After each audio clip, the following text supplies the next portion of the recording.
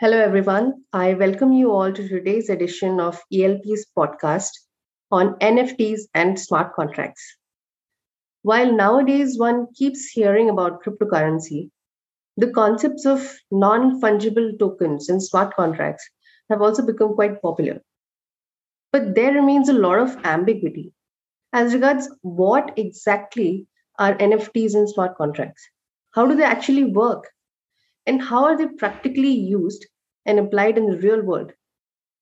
Only once these fundamental questions are answered can one truly attempt to rationalize about the taxation and regulatory framework governing these technologies.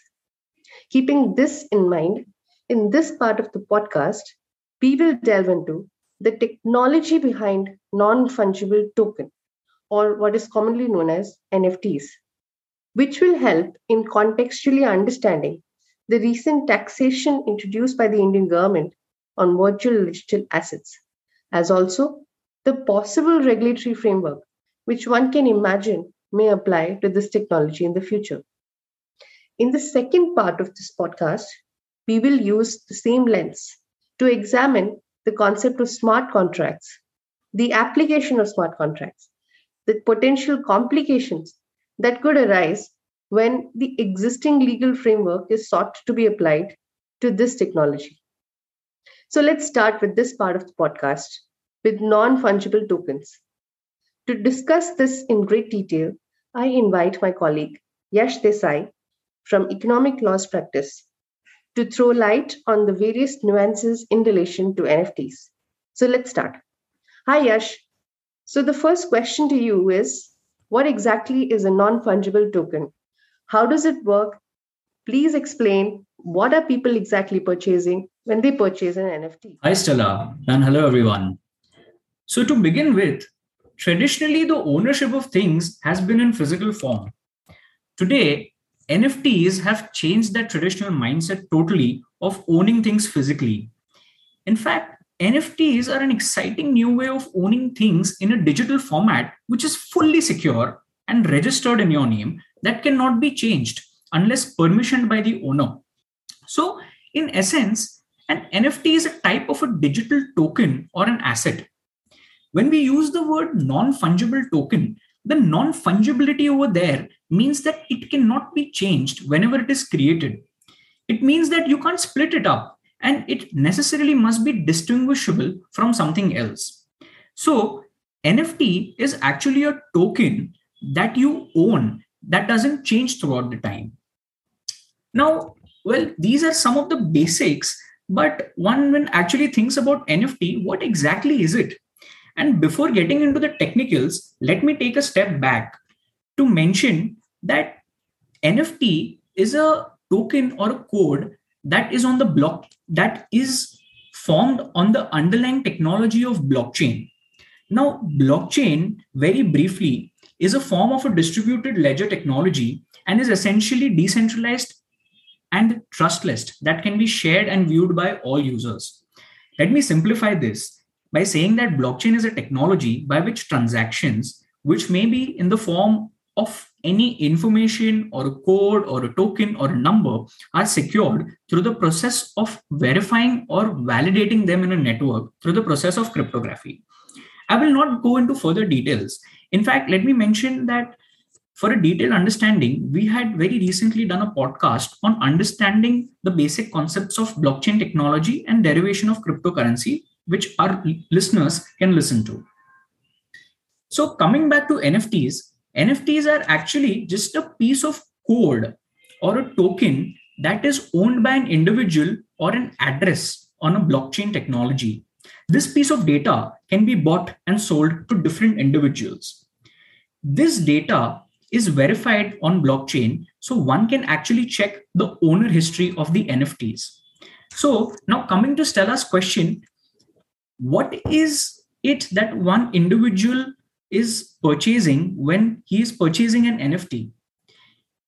And when an individual is purchasing an NFT, it is buying a piece of data or a code that points to a server that actually hosts the image or a video, which we all see it as an NFT. But it's important to note here that NFT is not that image of a particular item. it is a specific code or a data which represents that image that you actually own on the blockchain.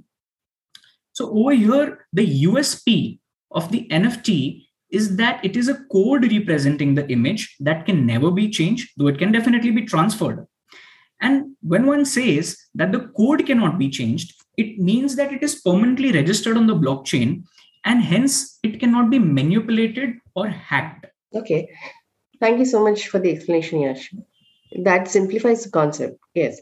But can you give some examples of NFTs so that we can relate to the concept more clearly and easily?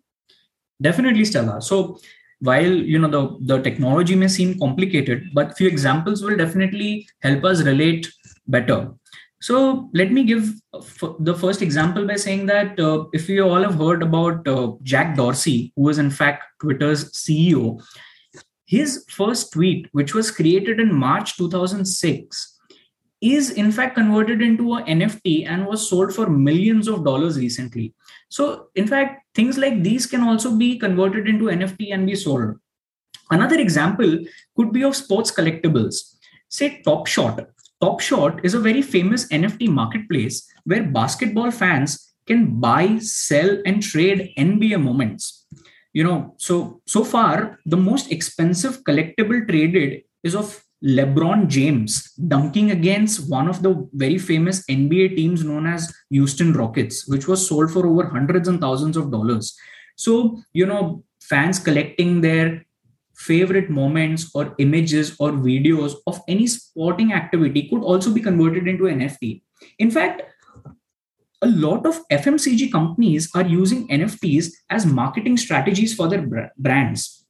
For example, Pringles had very recently created Crypto Crisps, which the brand calls its newest virtual NFT flavor. And oh my God, that was sold for a high price of almost $2,000. Another example is Procter and Gamble's NFT toilet paper.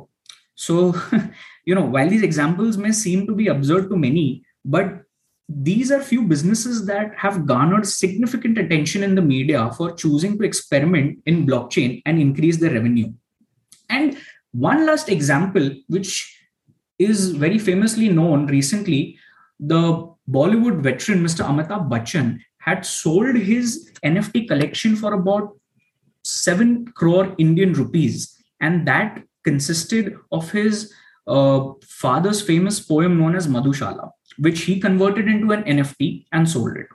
So, considering these examples, there are 3 main things that make an NFT valuable or attracts attention from purchasers.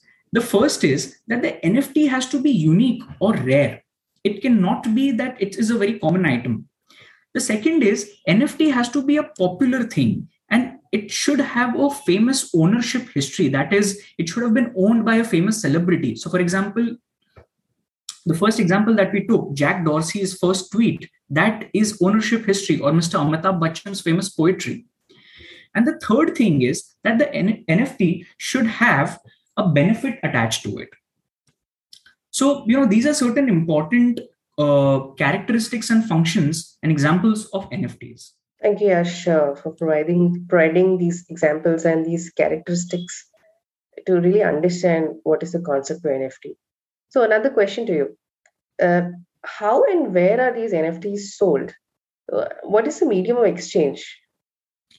Sure. So NFTs are usually sold on NFT marketplace exchanges, and these are very similar to cryptocurrency exchanges. In fact, a lot of cryptocurrency exchanges offer trade of NFTs as well. So to name a few of the famous Indian NFT marketplace platforms, such as WazirX, Jupiter Meta, Beyond Life, Bollycoin. Bollycoin is a very famous NFT marketplace where a lot of Bollywood celebrities sell their NFTs. And another of them are, say, Nifty Gateway, Rarible, and there are many more. So the modality of sale of NFTs is slightly different from cryptocurrencies. Typically, NFTs are auctioned on the marketplace platform, and the highest bidder of such auction gets to purchase the NFT. And as regards the medium of exchange, NFTs can be purchased with fiat currency or cryptocurrency. So this is how the entire trade of NFTs takes place. Thank you so much for providing those details, Yash. They are quite insightful. So, having understood the technology, one can now contextually understand the taxation regime, which has been introduced in India with this budget to tax virtual digital assets. So, everyone, must have read about this taxation regime, and the government has very clearly included NFTs within the concept of virtual digital assets and imposed tax on NFTs. So, with the explanations that Yash has provided as regards the underlying technology of NFT, one can now truly appreciate how NFTs are actually qualifying within the concept of virtual digital assets. Because, as he explained, it is in the nature of an information or a code or a token, so to speak, which exists on the blockchain, which certainly has a value. So, in fact, it is a digital representation of value, which can be transferred very clearly, as Yash explained on those exchanges. And an income can be earned from such a transfer. So, that's how it fits within the four corners of the definition of virtual digital assets. In the future, one can imagine that this asset class will grow significantly. So at present, apart from the taxation bit, there really doesn't exist any regulation regulating NFTs and NFT trades in India. And the government is in the process of developing the regulation. One doesn't know whether it will ban it or regulate it, but right now it's unclear. But one can only hope that any regulation on this asset class is made while fully understanding the various nuances of the technology. And more importantly, it nurtures the true potential of this technology in the future. So, with that, we conclude this podcast. Hope the listeners found the podcast insightful and interesting. Thank you.